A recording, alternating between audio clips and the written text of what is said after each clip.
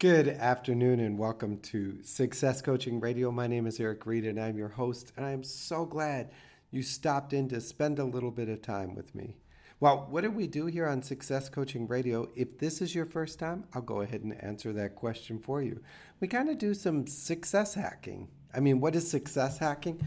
Well, we all want to live life with success, and that doesn't always mean the big car, the big house, or the big bank account, but that means really connecting into every moment of our life more successfully with the people around us and the things that we're doing. And so by gathering here, we kind of do some success hacking. That's what we're all about. And so today, I want to sort of talk to you about this interesting article I ran across, and it really struck me because I could see myself in it, and maybe at the end of this you will too. But it's really the 4 common roles people play in arguments. Now, we've all gotten in an argument from time to time. Now, maybe you're not the loud, screaming, handshaking, house rattling kind of argument, but there's always a moment of tension between us, whether it's with a coworker or a spouse or siblings or just people in general. We have these arguments, and typically people take on one of 4 characteristic traits, is what it pointed out. And it was funny, as I was beginning to read this, I come from a family of 5 and I've got 4 sisters. I could almost see each one of my siblings and the role that they would play and the way we respond to each other. And it was kind of funny because it was like watching a chess game that you've already watched. It was kind of like deja vu in real life kind of thing. And so now that I understand the 4 roles and their behaviors and how to predict it and how to see it coming, and then some tips that we'll go over at the end about how to better handle it, I'm beginning to feel pretty good. I used to think I was outnumbered. Now what I realize is I just wasn't smart enough to handle the situation right. So let's dig in. There are 4, as it says, there are 4 typical behaviors or 4 typical roles. And the first one is the avoider. Now, as the name kind of implies, the avoider is one who avoids conflict at all cost. They will do just about anything to avoid an argument. And if they find themselves in one, they'll do whatever they possibly can do to escape. That might mean physically leaving the room or hanging up the phone or just shutting down mentally right there in front of you. You've seen it, that physical walking away or hanging up the phone, changing the subject, distracting themselves, or moving the argument away from the topic at hand, or acting like everything is fine, or putting up an emotional wall. Now, one of my sisters, I'm going to keep the names anonymous just to protect them and their story, but one of my sisters, when we were younger and there was an argument in the house, she would get physically sick. You could just see her changing colors and her sinuses, and not that she would cry, but you could just see that it was almost like she was getting seasick or emotional sickness. And so my mother would say, go lay down. Go in the other room. Leave the space. And so that was her way of escaping the situation. That was her way of not having to be present for the argument. Now, it worked. It was a survival mechanism. Now, maybe some things were resolved and some things weren't resolved in her absence, but that was her way of handling an argument. Now, the other role is the peacekeeper. Now, everybody wants to be the peacekeeper because it sounds very noble. But like I said, that peacekeeper is that conflict adverse avoiders. They kind of sit in the middle. They don't walk away from the argument, but they don't actually get in the argument. They kind of stand and try and make sure that nobody's hurt in the middle of it. They're the people that sit in the middle of the teeter-totter, so to speak. They try to appease everybody. Oh, I understand what you're saying. And then they'll turn their head and they'll look at the other person and say, yeah, and I understand what you're saying. Oh, but you're right, but you're also right. And pretty soon it becomes this ping pong match for them, that they feel like they have to appease everyone to resolve things, and as quickly as possible. They're that hush, hush, hush, hush. We'll be fine. Don't worry about it. They suppress their own uncomfortable and negative feelings. No matter what they have in the game, you'll never know, because they'll just no. It's about keeping everybody else happy. It's about bringing peace and resolution as quickly as they can. Let us find a moment of peace and tranquility. They'll forfeit self in the midst of it. Sometimes they'll even insert themselves into an argument because they can't see two people in conflict, and they want to quickly create peace. And so they'll jump in the middle where they have no dog in the fight, as they say in the site. the South. They want everybody to remain calm and shut down and shut up as quickly as possible. They're going against their own feelings and beliefs and values sometimes just to bring compromise. They will agree with somebody even though in their gut of guts they know it's wrong and it's not who they are, just to bring a silence. They'll be the peacekeeper. And they try and distract everybody from what's going on and play things down and soften it up. Now, you would expect that, one or my other, but I always found myself as the peacekeeper among my siblings. And maybe it's because of my position in the family, but I always tried to make sure that everybody felt like they were heard and they walked away with a win. And that I would walk away feeling like, well, wait a minute, what did I get out of being in the middle of that? I mean, I was battered and bruised because they would be arguing over me, through me, and at me because I was only trying to keep the peace. I was only trying to bring harmony into the house. And so often it really created more discomfort. Well, then, if we've got the peacekeeper and we've got the avoider, who do we have next? We have the martyr. We all love the martyr, don't we? The martyrs tend to feel personally attacked in every argument, in every situation, which is why their gut response is to get either overly defensive or quiet and miserable. Oh, nobody listens to me, so I'm just going to sit here and shut up because nobody cares about my feelings. No matter what I say, nobody will ever do anything about it. So they become this rag doll of quiet, crying puddle in the corner, as if they're trying to vanish and disappear, but all the time they're trying to pull the spotlight to them in that action. Or they're like, nobody ever listens to me, and if you only listen, and they become very defensive and very loud right out of the gate. And you're like, whew. What is all that about? I mean, where did that come from?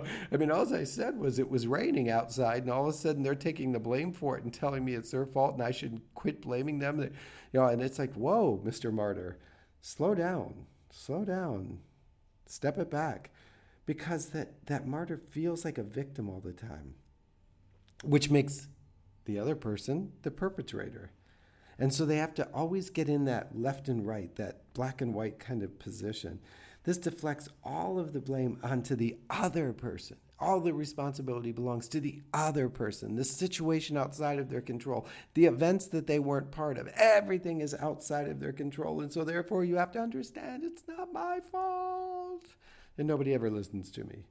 Well, because martyrs feel so misunderstood and personally hurt in any argument, you'll often hear them say things like, why do people always make me feel like a bad guy? That passive aggressive. Or, I guess you don't love me anymore. Or, why does no one appreciate me and all the sacrifices I make? You don't understand what it's like. If you knew how hard I worked.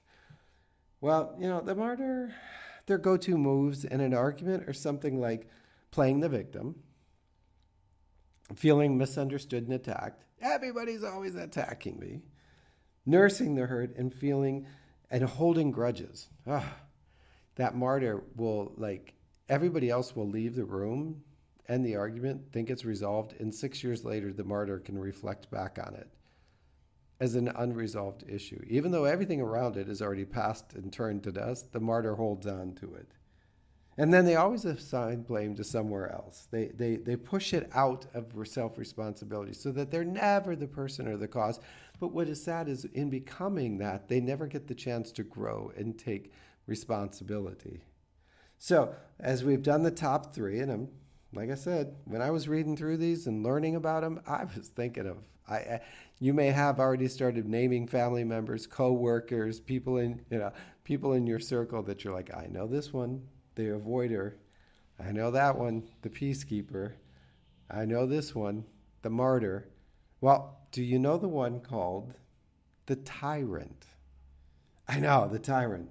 The tyrants don't shy away from arguments. And when triggered into one, they put on their boxing gloves and they're ready to fight. I mean, they are the throwdown expert in an argument. Once the anger is flowing, a tyrant starts seeing red and can't help but perceive everything the other person says as annoying. And they're just dumb or stupid or wrong. And they just keep pummeling and pummeling and pummeling the other person in the argument with words and thoughts. And I remember when you did this, and this is just like the time you did that. And they just keep pouring it on and pouring it on. The tyrant's main objective during an argument is to prove that they are always right, which means that the other person is emphatically wrong. They use any means necessary to prove the other person's wrong, including interrupting them, bringing up stories, distorting truth, and creating all kinds of fantasy events that happened or didn't happen and applying it to the situation. Tyrants tend to have a mental log of everything that's ever been done and the course of history since the dawn of time, and are able to call it up in an instant to be used in the argument to, again, pummel the other person down into submission to prove that they are right and the other one is always wrong. The tyrant's go-to moves are deflecting the blame by making the other person wrong, or not letting the other person voice what they're speaking. They're always interrupting, always shutting them down, always saying, well, that's not true because, or one-upping the other person. Well, yeah, but remember the time that I had to do this, or I know what you said, but remember I had to do this, and that, and so I don't know what you're complaining about. They're criticizing and belittling and patronizing. They're hurtling accusations and insults and bringing up old grievances. That tyrant, you can see those boxing gloves pounding and pounding and pounding and pounding. And no resolution occurs. The other person walks away looking like pudding, and the tyrant feels all strong and, I'm the winner. But what was resolved? And as I listened to those 4 ideas and I studied those 4 thoughts, I thought, you know what, you're right. Every time one of these relationships occur, whether it's the tyrant or the martyr or the peacekeeper or the avoider, nothing changes. Now, I understand that sometimes arguments are frivolous, but sometimes arguments are a way of communicating and getting an idea and making resolution and growing. But if we approach it from those 4 positions, then wait a minute, what do we gain? Who wins? We all just go back to our corners, take a breath, and hope we survive to the next time. So is there a better, healthier, more productive way to engage in arguments? Well, I would be a lousy coach if I didn't say yes and then tell you what they were. So let's go ahead and start those. It's pretty clear that none of these 4 roles are particularly healthy or helpful. Nothing productive comes out of the argument when the tyrant is yelling and the avoider is leaving and the martyr is playing the victim and the peacekeeper is just standing in the middle making sure everybody has tea and biscuits. And if you're the person in life that falls into any of these roles, or if you can identify your parts of yourself and parts of your family, you're asking, okay, how can I do things differently? How can I feel differently at the end of such an event? How can I begin to control myself and then begin to control the argument around me? Now, I didn't say control the other person, but when we control our behavior and our reaction, guess what? We begin to change the temperature of the room we're standing in. If the tyrant comes at us and we become the martyr, then nothing changes. But if we step out of the role of being the martyr, then who's the tyrant got to beat up on? There's the insight. And this is what I began to understand when dealing in family matters and watching family coaching and counseling that I do. I began to shift the players and teach one player a new set of skills or a new set of tools or thoughts. And as soon as they began to move out of the status quo, everybody had to follow in some way, or the relationship would crumble and fall apart, which in some cases is a good thing because those old patterned relationships need to change and transform. Now, there was a time that it was good for my sister, when she was younger, to move out of the way, to avoid the argument. But how does that serve her in her marriage or with her children and her career and other relationships? Now, I can speak from perspective that she's learned the techniques and tools to be more successful at it. But some of us get stuck. And so that's where I want to help you. So here are some rules for arguing that I always try and remember. Now, I put the word try in there because sometimes in the middle of conflict, I lose my skill sets, So ask yourself and the other person, what is this really about? Try and ask questions. I'm sorry, I don't understand. What is this about? Could you be more specific?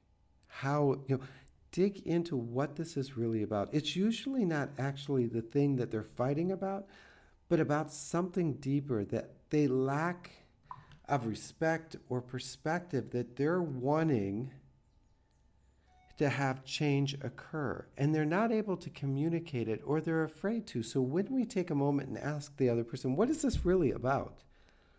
And we listen, guess what? We communicate. The second thing is look for solutions instead of reason for the other person is wrong. So it doesn't matter who's right or who's wrong. If nothing changes, then nothing's gained. My mother used to say, I don't care who started it, I'm stopping, here's what we're going to do next. The same thing kind of sometimes has to happen in an argument. We've got to be willing to let go of the need to be right, and instead let's look for the reason to grow. So care more about getting to the heart of the conflict and resolving it than being right. The third tip is take responsibility for your 50%. Now, what I mean by that is you're never 100% at fault, nor is the other person. But if you're willing to just take a moment and say, okay, maybe I wasn't listening. Okay, maybe I didn't understand. Maybe I didn't give the full attention that I should have. And you can do this out loud or in your head. But if you're willing to just step off the right stool and say, okay, I may be to blame in this. I don't fully understand my actions. I don't fully understand how you heard what I said. That wasn't my intent. But I can be responsible enough to say, I didn't deliver it in a way that I connected with you in a way that I wanted you to hear. So I'll take responsibility for that. As soon as we're willing to move out of rightness, just a little bit, it gives the other person a little breathing space to say the same thing. And so if they see us willing to take responsibility for our part, they are more inclined to take responsibility for their part. And then, this is a big one. Write it down, underline it, put a rubber band around your wrist if you have to, but don't use always and never. Don't. Those are trigger words in any argument. You always, you never. Just avoid it. Just when you hear it coming, bite your tongue and let the blood drip from the corner of your mouth. You'll be much better off. Statements like you always do this, you never do that, are unproductive and often put the other person in a defensive mode because they're constantly searching their brain at that point, trying to figure out where they can prove you wrong in that one statement. Now, you can say, I feel as if you haven't. So that's self-based. And then stay in the present. That's another thing. Old is old. What happened, happened. We both walked away from the past with a different perspective because they were each our own. And so when we try and go back in the past and bring that into the future, they're going to use their perspective. I'm going to use my perspective. And then we're going to be arguing somewhere in the middle and nothing's going to get done because we're trying to rewrite history in the middle of a discussion where nobody is really thinking clearly or rationally. Now, if we all walk through life with little drones following us and videotaping our every action, then great. Bring it up. But in the meantime, if you don't have it, don't do it. Stay in the present. And then a big one is remember why you care about the other person. Now, the silly thing is we only get into arguments with people we really care about, respect, or love. And in the heat of an argument, maybe it's time to go back and say, wait, I really respect this person. I really love this person. I really care for this person. They're important to me. And as we begin to reflect on their value, we bring that into the argument in a way that's different. And we're able to share with them that, you know what, my friendship with you is more important than whether we said we would have dinner at 6 or 6:30. I'm going to let this go. I love you too much to try and hurt you just so I can win. And then the last one is don't rush to the ending too soon out of discomfort. I see this so often that people are like, okay, fine, I agree. Well, that's the martyr, and they want to close it down and shut it off. Sometimes giving time to just let it simmer while you're both sitting there can bring resolution. Now, as you might guess, I'm a talker. So when I'm in one of those situations, I want to keep talking and talking and pushing and pushing and resolving and resolving. And I want to keep it going and going and going until I feel that we've woven the tightest solution possible and that every thread has been checked and rechecked. Now I happen to be married to somebody that's like, I just need time to breathe. Just give me a few minutes to process everything. It's not avoiding. We've learned the technique and we've learned to understand each other. And so sometimes I want to rush and say, but are we good? Are we good? Are we good? And instead what I need to say is, okay, I'll wait. I'll give you a moment to finish your thought, to gather yourself, to center again. And if you have anything that needs to be discussed, I'm pretty confident you'll bring it up. So don't rush to the end just to get out of the discomfort of the moment. Remind yourself that arguments aren't always bad things, that they can lead to greater connection and communication. All right?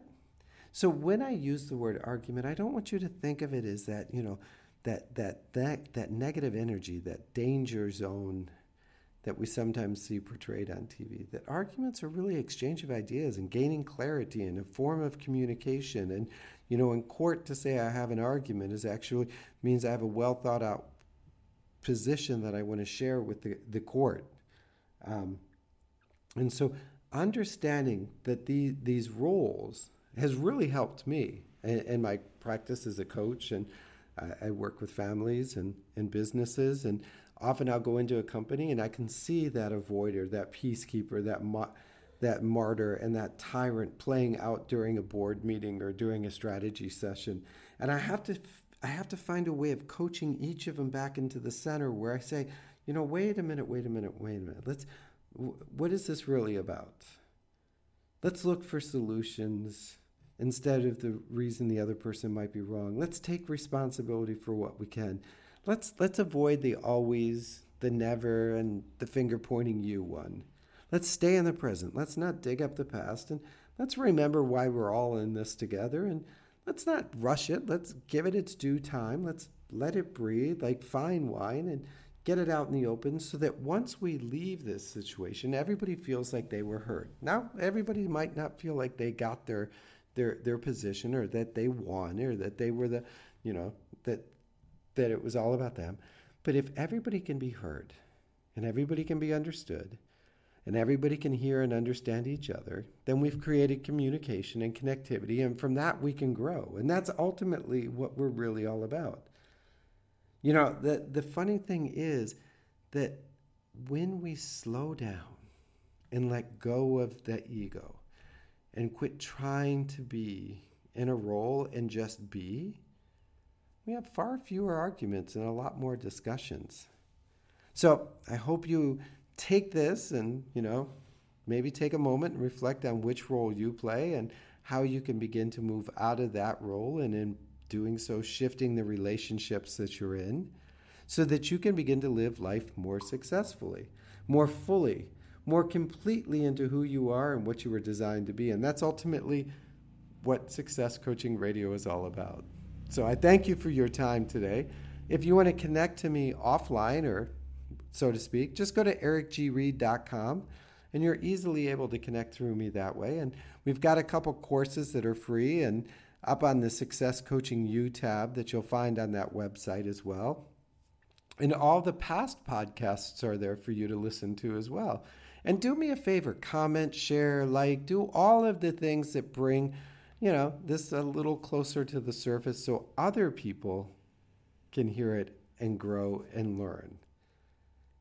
Until we get together next week, I want you to go out and live life with success and have a fabulous day.